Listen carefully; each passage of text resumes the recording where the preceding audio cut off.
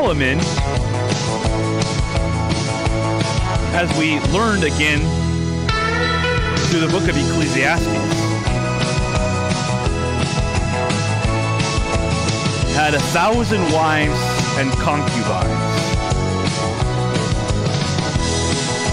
Now, if you do the math, there are only 365 days in the year. I mean, and plus, that means he had over 1,000 mother-in-laws.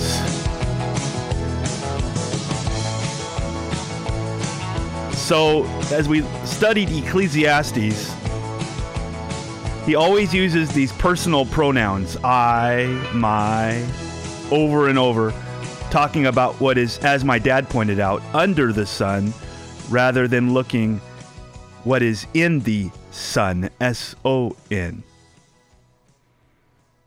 That we are seated in heavenly places. If we don't remember that, life is meaningless. If we do remember that, life is abundant. If your thoughts are only under the S-U-N, you will begin to, like Solomon, say, I hate life. But when you remember all things were made by him and for him, life then is fulfilled. So, you want to have purpose in life? Do all things for him. Be married for him. Work for him. Clean the house for him. Life takes on meaning. Even the smallest thing has meaning when it's for him, for his glory. Because it doesn't matter if the results are big or not. You do it for his glory. So, Ecclesiastes, we wrapped it up, not last night, but the week before. And if you missed any or some of it, or you want to take it in again, I would encourage that very much. Last night, we finished the book of Ecclesiastes, I should say, last night. Sorry. I had a dead brain for a moment. I don't even know if it's for a moment, but last night we finished the book of Ecclesiastes. And the last few verses say everything that needs to be said. So check it out if you weren't here last night. Or even if you were, you might want to hear it again. So we're going to begin the Song of Solomon. Wow. See how my dad does that. Good luck, Pops. But marriage in the new covenant. When you talk about Song of Solomon, or you talk about the book of Ephesians, whether in the Old or the New Testament,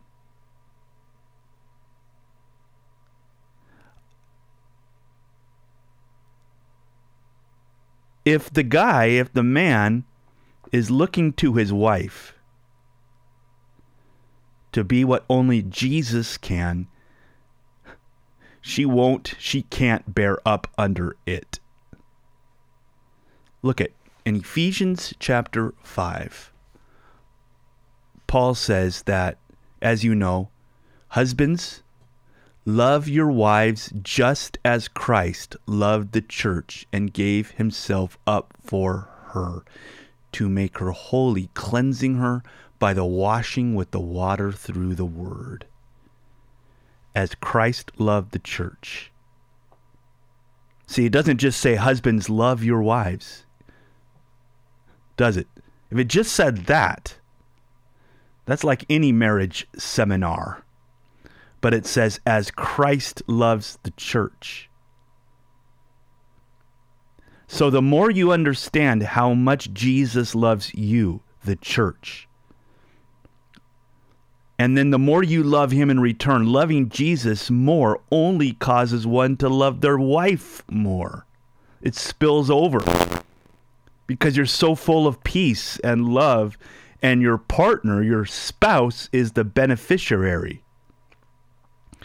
But the problem is when empty people are looking to one another to be filled. Empty vessels make the most noise, don't they? Clanging. But Jesus says, come and drink of me. Come and take. Come and drink, and there will be rivers that flow out of your innermost being. See, those rivers of living water that flow from out of you and I are to the benefit of those around us, right? Because they're flowing from out of us. So they're for the benefit of those around us, for them to drink, for them to be refreshed. So if I drink from Jesus, from him, there is an overflow, and it's a blessing to my spouse, to my kids, to my friends. So here's my point. Here's my point. Ready? So if you have a marriage right now that's going under strife, here's my point. My advice to you is to drink. Drink until you get drunk. I mean what Jesus said. Come and drink of me, the rivers of living water. Not a drink, not a drunkenness that's going to give you a hangover. No, get drunk. Get filled with the wine that has no hangover. In fact, better yet, he was hung up for my hang-ups. And so, drink of Jesus is what I'm saying. That's my point. When he's the center of your life, all things then are integrated, held together, and full. Jesus is the center. So, that's why, by the way, we meet on Sunday.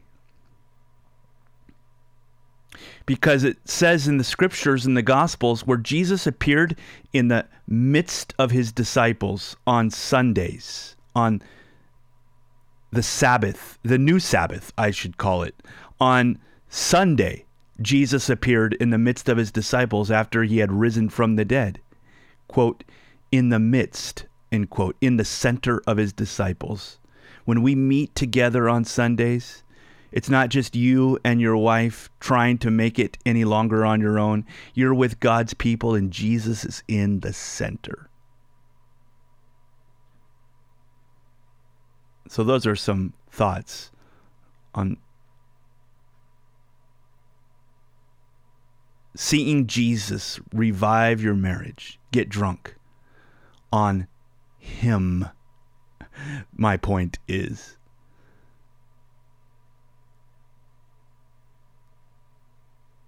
I'm so grateful that we have that opportunity to do just that.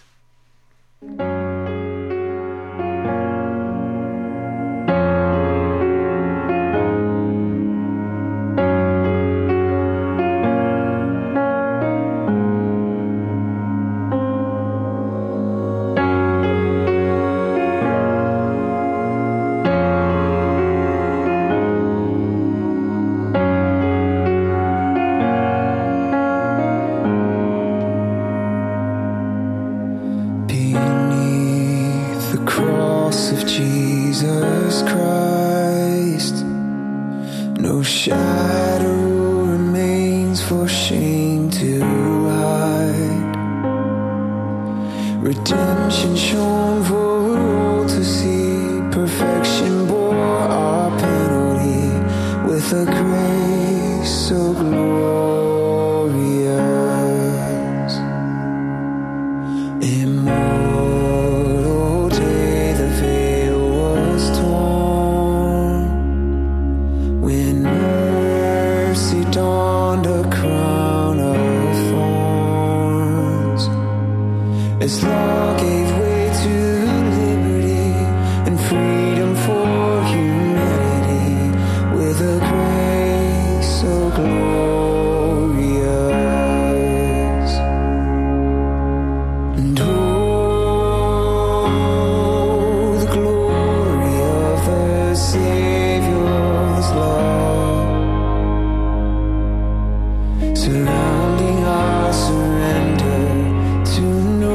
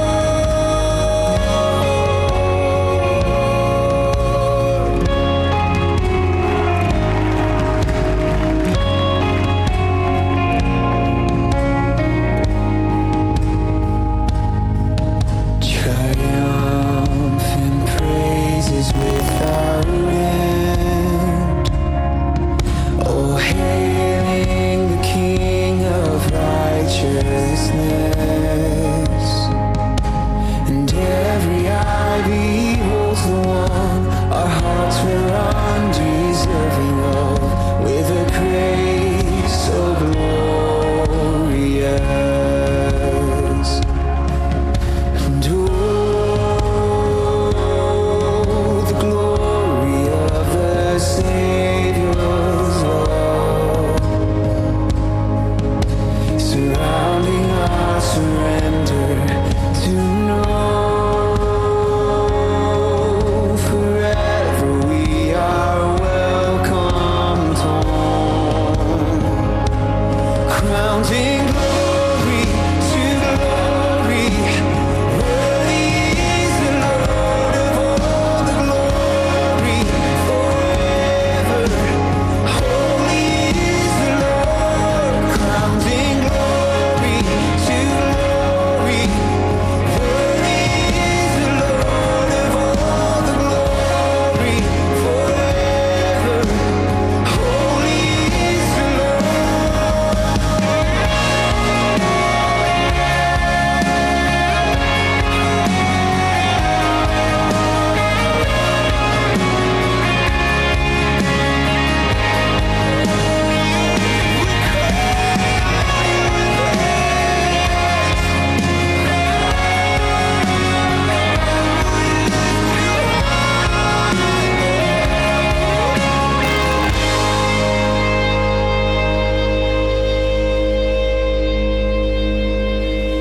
Oh, wondrous day when I will see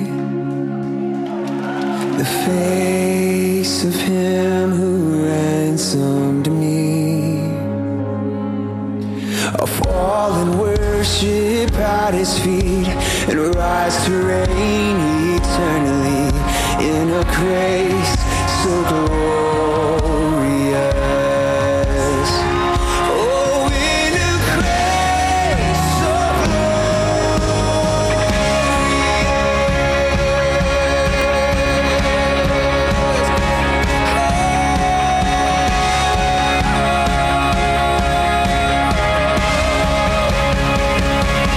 crowned in glory to glory, holy is the Lord of all glory forever. Holy is the Lord, crowned in glory to glory, worthy is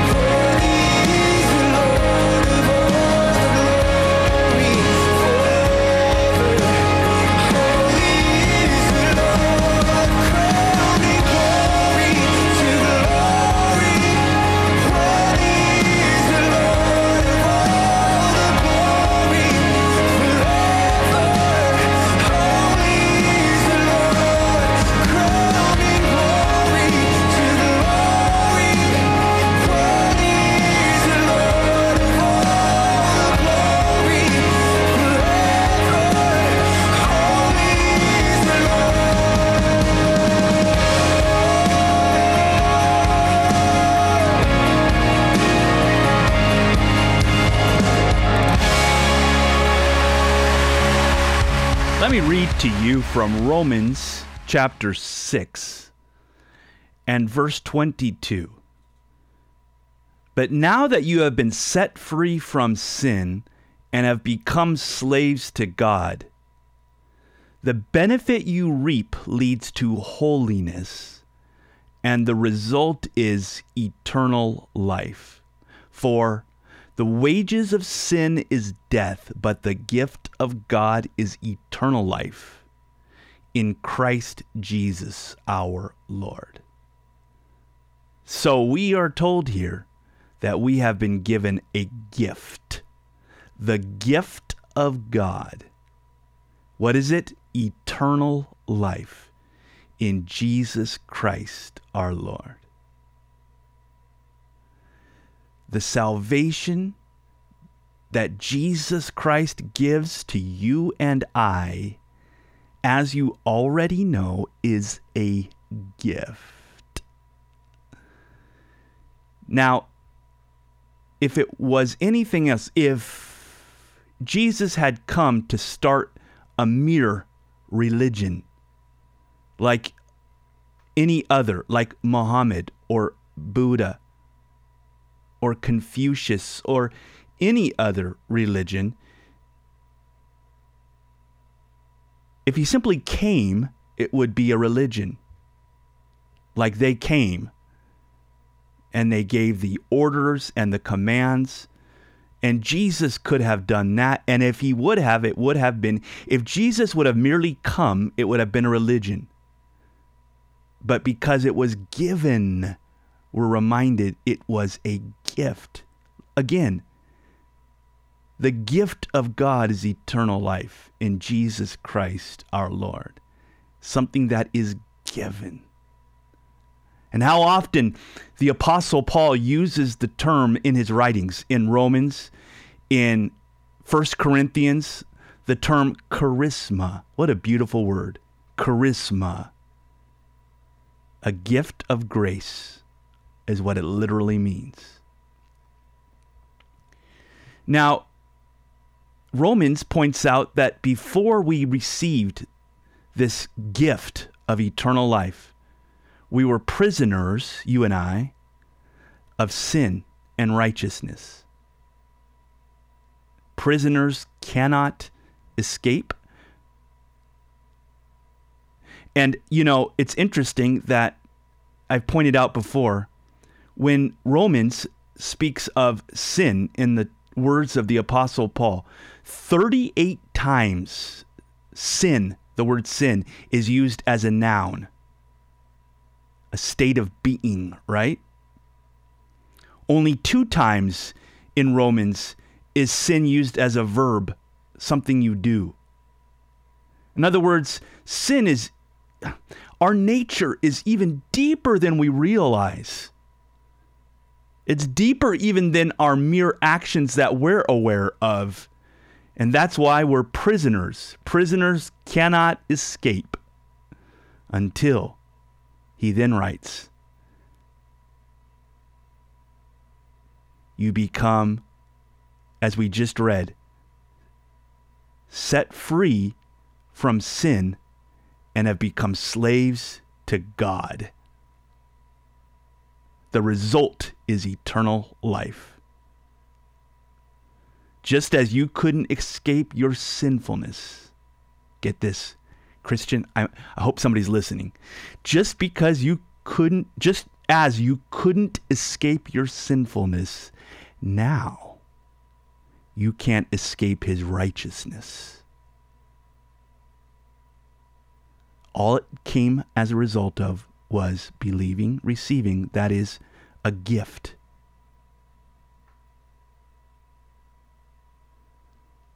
It's interesting when you get a gift.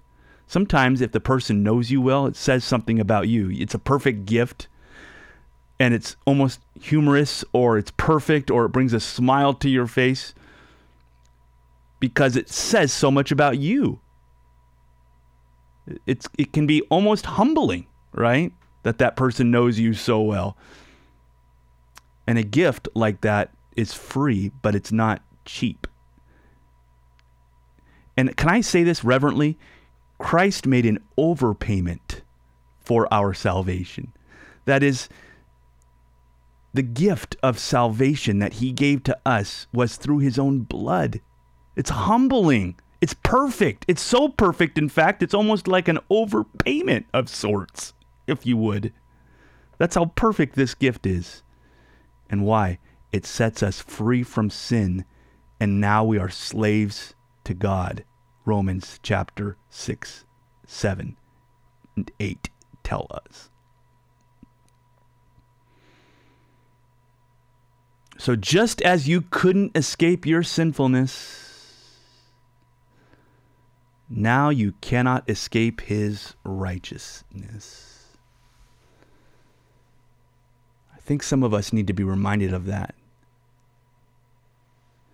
And even some of the world needs to be reminded that they can't escape their sinfulness. That it's not about 12 steps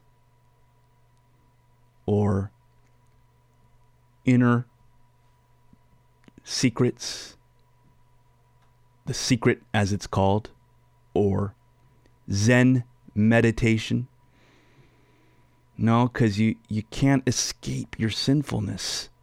Nothing you can do, no matter how many hours you meditate, you're still going to have the noun of sinfulness. Not to mention the verbs. You know what I mean by that? You need a gift that's outside of yourself. The world needs to hear this, don't they? We need to tell them. And then you need to hear, Christian, you need to hear that you can't escape your righteousness. There's nothing you can do because it wasn't based on what you did in the first place. You know this. It wasn't as though God said, all right, I'll let you in as a gift, but then it's up to you. Or I'll let you in by grace, but man, you better get your act together. Yet that's the way we tend to think as Christians and act as Christians and as the church too often. You're in by grace, but you better get your act together, right? Isn't that not the mentality of so many Christians? We're in by grace, but now we got our act together. We're in by grace. You better get your act together. How about we're in by grace and we're still being saved by grace? Because if we remember that, all credit, all power, all honor goes to Jesus. That's why I keep talking about the grace of Jesus Christ.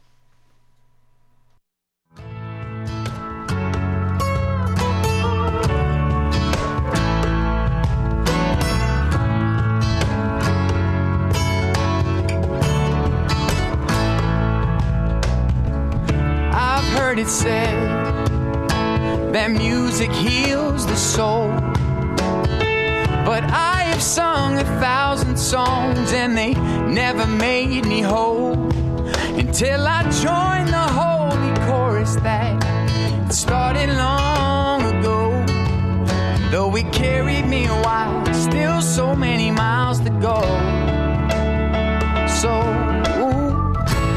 help this broken man when the road is long.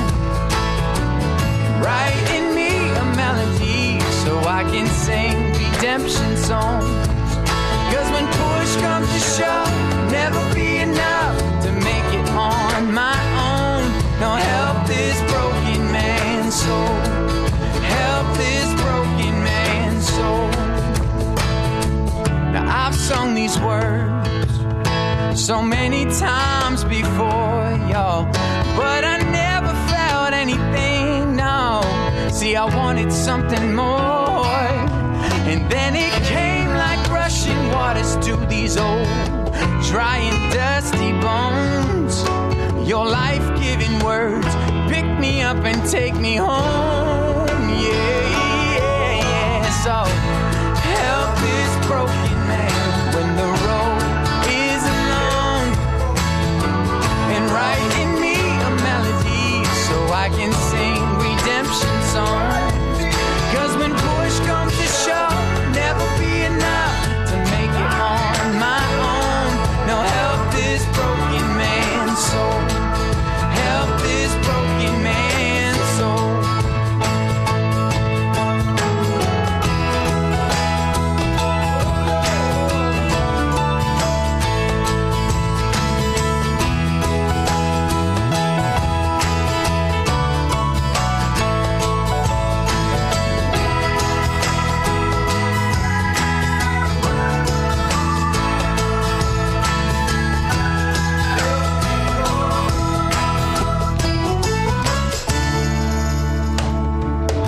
So help this broken man when the road is long, and write in me a melody so I can sing redemption song. Cause when push comes to shove, never be enough to make it on my own. Help this broken man's soul.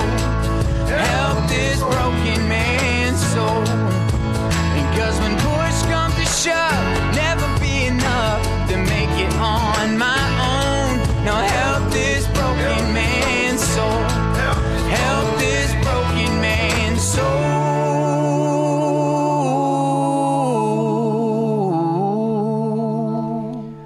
You know, one of the reasons I love going here on KAPL, usually at the 10 o'clock hour, is because even if I'm feeling lousy or I'm feeling bummed, by the time I'm finished with the hour of sharing the gospel, I no longer am.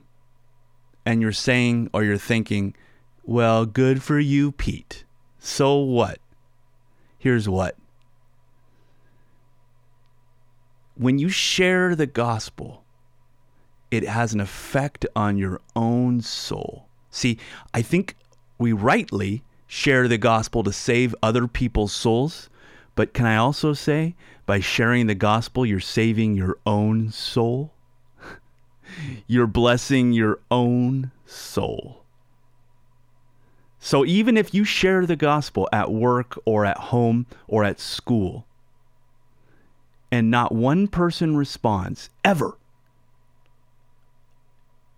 a la Jeremiah, remember him? Or not one person says, I receive the gospel, the good news of Christ. That's okay. It wasn't up to you to save those people. That was in completely the sovereignty of God. But you share the gospel, the good news, not just for their souls. You share the gospel, the good news, for your own soul. And that's what I get to do. In fact, listen to this. Romans 8, for we know that in all things God works for the good, for those who love him, who have been called according to his purpose. For those God foreknew, he also predestined to be conformed to the likeness of his Son, that he might be the firstborn among many brothers. And those he predestined, he also called.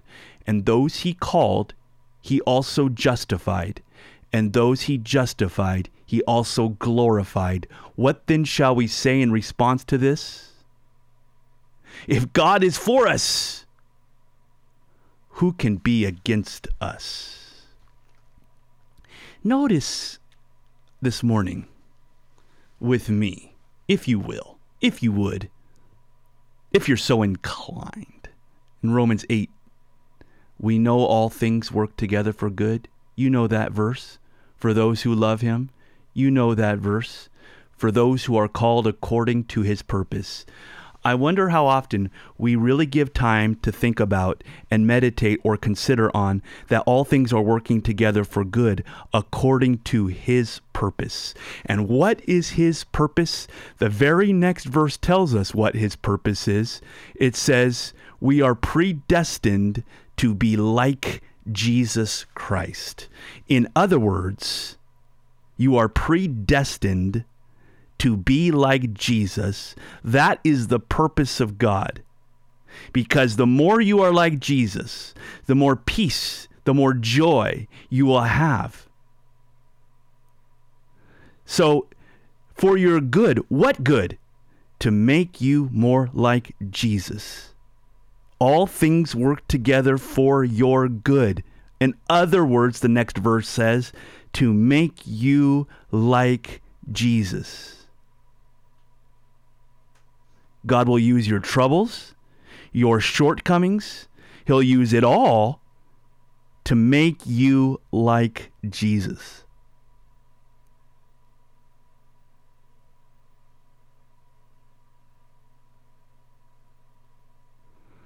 So I think about, listen to this, I think about Joseph in the Old Testament. Our guy Joe, he was stripped down to the waist, auctioned off into slavery. Do you think that when that happened, he really knew everything was working together for good? Maybe he did. Maybe he didn't. One thing that I do know, he was a whole lot like Jesus. When Potiphar's wife came to him. He resisted her. His reward for that was thrown into prison. And in the dungeon, what do you think went through his head? I resisted the wife. I could have given in, lived the good life, but now I'm in prison. And yet, even in that prison, everything was working together for good. A, for Joseph's good. He would become the prime minister of Egypt. B, for his family is good. They could move down and be sustained. C, for Egypt's good. He would save the entire nation through his regiment and through his laws that he would pass. D, for the world's good. Now we're still learning about Jesus through him. But in it all and through it all, God was working everything together for good because Joseph, even in the midst of that, was an incredible picture of Jesus. And in the midst of your trials right now, dear friend, you might not know it, but God is working everything together for the good. How? You might not see it. You might not know it, just like Joseph may not have, but you are perfectly, or I should probably say wonderfully, depicting a portrait of Jesus as you go through what you are going through. When you're in the hospital, or you're served those divorce papers unnecessarily, or you lost the job, you're fighting depression, whatever it may be, even though you might not see these results right now, even though you might not be conscious or aware of what is taking place, like Joseph when he was being sold into slavery and thrown into prison, and yet he's this powerful picture of Jesus. Did he know everything was working together for good? I don't know in the midst of all of that, but they were. And so too with everything you're going through. Everything is working together for good. You might not know it, but it is. And the reason I say that is because the good is Romans 8:29. The next verse says, you are becoming more like Jesus. And I know that's what you want, right? We can both agree that's the name of the game, as it were. So, all things are working together for good. It's not random. It's not arbitrary. It's perfection. The glory of God is being worked in your life. Even when you feel like you failed, He's still going to turn it and work it together for the good, for your good. What good? To make you more like Jesus.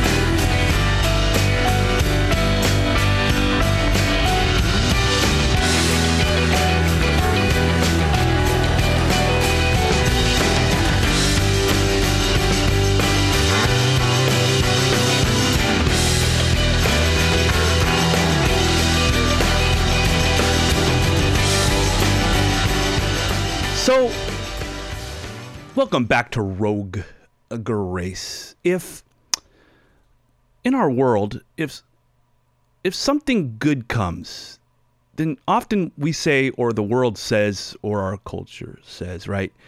People say we are lucky. On the other hand, if something bad occurs in the neighborhood, in the world, or in your life, so often it is said that it is, quote, an act of God. You've noticed that. That, wow, something good happened. I'm so lucky. Something bad happened. That's an act of God. AKA tornado or hurricane. But if it's the lottery or winning the championship or whatever, then we're lucky. So if the good is lucky and the bad is an act of God, where does God finally get his glory? I'll tell you, from his people, because we know all things work together for the good. So when you really understand what we talked about last segment, Romans 8:28, all things work together for the good. God gets his glory, finally, where he deserves. And then you and I, when to the degree we understand all things are working together for good, there is no more stress. Because it's working for good. It's working for good. As we say, when I was growing up, it's all good. Can you really say that? Yeah, if you are a child of God, it's all good. Example. Well, we used Joseph last segment. Caleb's secret. What was the secret of his success, of his youth? As an old man, he takes all that territory in the book of Joshua and Judges. Well, I mean, the guy says, I'm as strong this day as the day Moses sent me 40 years before. I'm still as strong as I was. You remember what had happened that 40 years before. The 10 other spies said, we'll be eaten alive by these Canaanites, these giants. Caleb said, no, other way around. They are our bread. They're our In-N-Out burger. They are our Ruth's Chris Steakhouse. Do you see our giants as our bread like Caleb, or as something that will eat us up? Something that eats us up, or something that we eat up? Caleb says, it's bread for me. What? Wow. His secret was this wonder bread. The bread of life. The bread of God.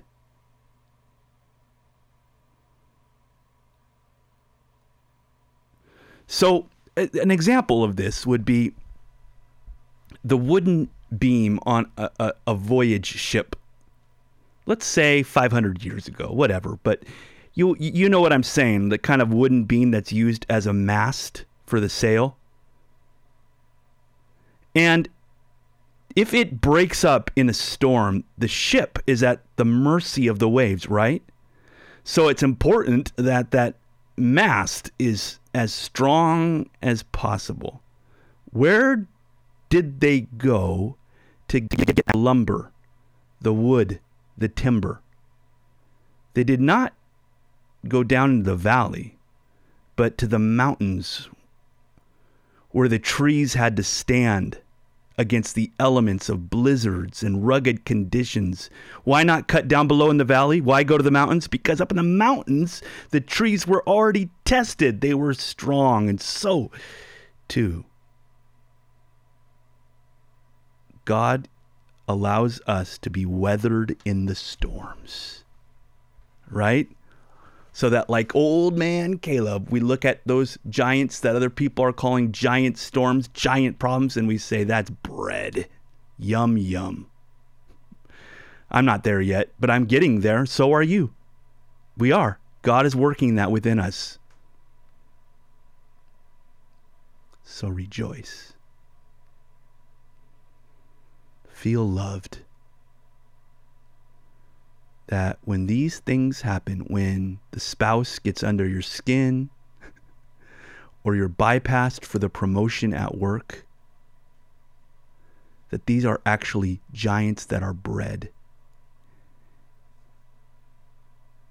Eat it up. Don't let it eat you up. Say, I'm going to eat this up. Because it's all working together for good. It's not simply something that's lucky when something goes well and an act of God when something goes bad. It's all working together for good. When we really understand this, there's a whole lot less stress, right? I know you agree. We'll be right back.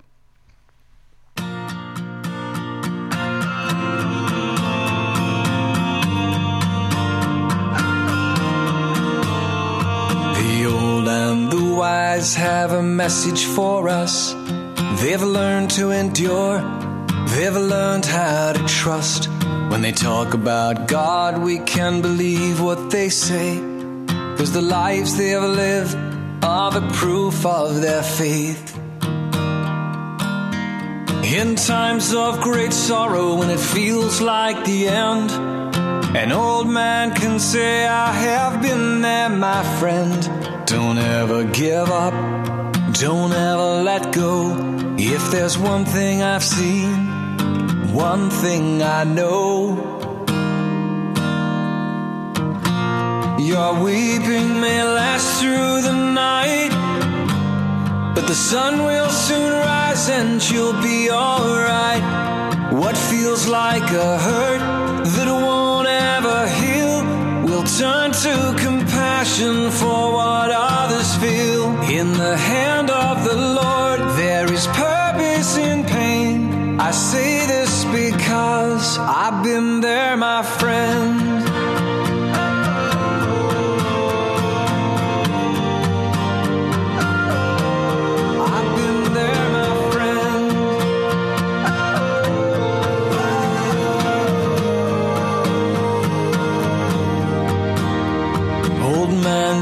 Seen the troubles I face. Older woman, you've shown me the meaning of grace. In those times when I feel I'm losing my way, I am comforted by every word that you say. When you say your weeping may last through the night, but the sun will soon rise and you'll be alright. What feels like a hurt that won't ever heal will turn to compassion for what others feel. The hand of the Lord brings purpose from pain. I say this because I've been there, my friend. When the rain comes and pours all around, the ground shakes under your feet. Just know that you never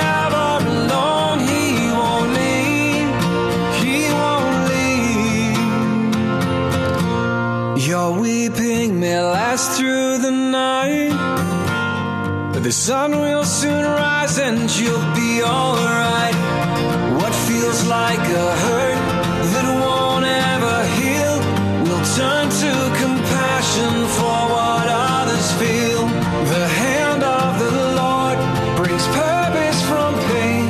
I say this because I've been there, my friend. I've been there, my friend. I've been there, my friend.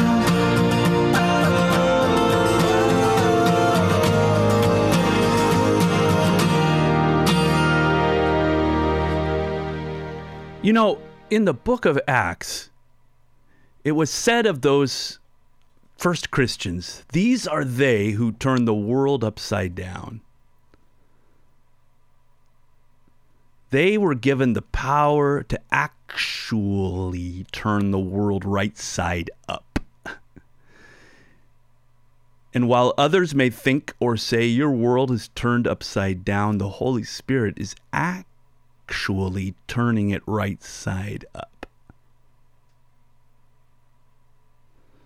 Those guys in the book of Acts, Kenneth Latourette, who was a historian, well known and awarded many times over the years. He taught at Yale. He said about the book of Acts, the events that are recorded there was a vast release of energy. I want to read that quote to you, in fact. Here's what he said. The more one examines the factors that seem to account for the extraordinary victory of Christianity, the more one is driven to search for a cause underlying them all. It is clear at the very beginning of Christianity, there had to occur a vast release of energy, virtually unequaled in history, where the future course of the religion is inexplicable. Why this occurred may lie outside the realm that modern historians are supposed to move. It's inexplicable, says famed historian, Kenneth Latourette. I like that. A vast release of energy. On this Thursday, may you receive this vast release of energy. A peace of God, a love from the Lord that you have in your heart that is beyond explanation, except you know it to be the vast release of energy from the Holy Spirit himself. Let me pray for you. Father, for any who are listening right now, may they experience this beauty and power of your Holy Spirit. For Jesus, you told us without you, we can do nothing. And we realize without your Holy Spirit, there's no way we can be happy or holy completely. So, Lord, would you give us your gift that you secured through your resurrection? May you give us the Holy Spirit. I pray that for each person that right now is listening, that the gift of peace and joy in the Holy Spirit would be dispensed, given freely, given abundantly, overflowing from the innermost being at this very moment. For me too, Lord. Thank you in Jesus' name. Amen. Amen. That's my prayer for us. And it, I know, is lined up with God's will. Cool stuff. Thank you for tuning in. Come out to the church tonight in the upper room. We'll be having our weekly prayer meeting. Through the tabernacle we pray. It's an awesome time. Last week was packed. Come on out, join us. You will be blessed. That's at 7 o'clock. 7, the number of perfection. Perfect time. Thank you for tuning in. Lord willing, if it's his will, I'll talk to you tomorrow. God bless.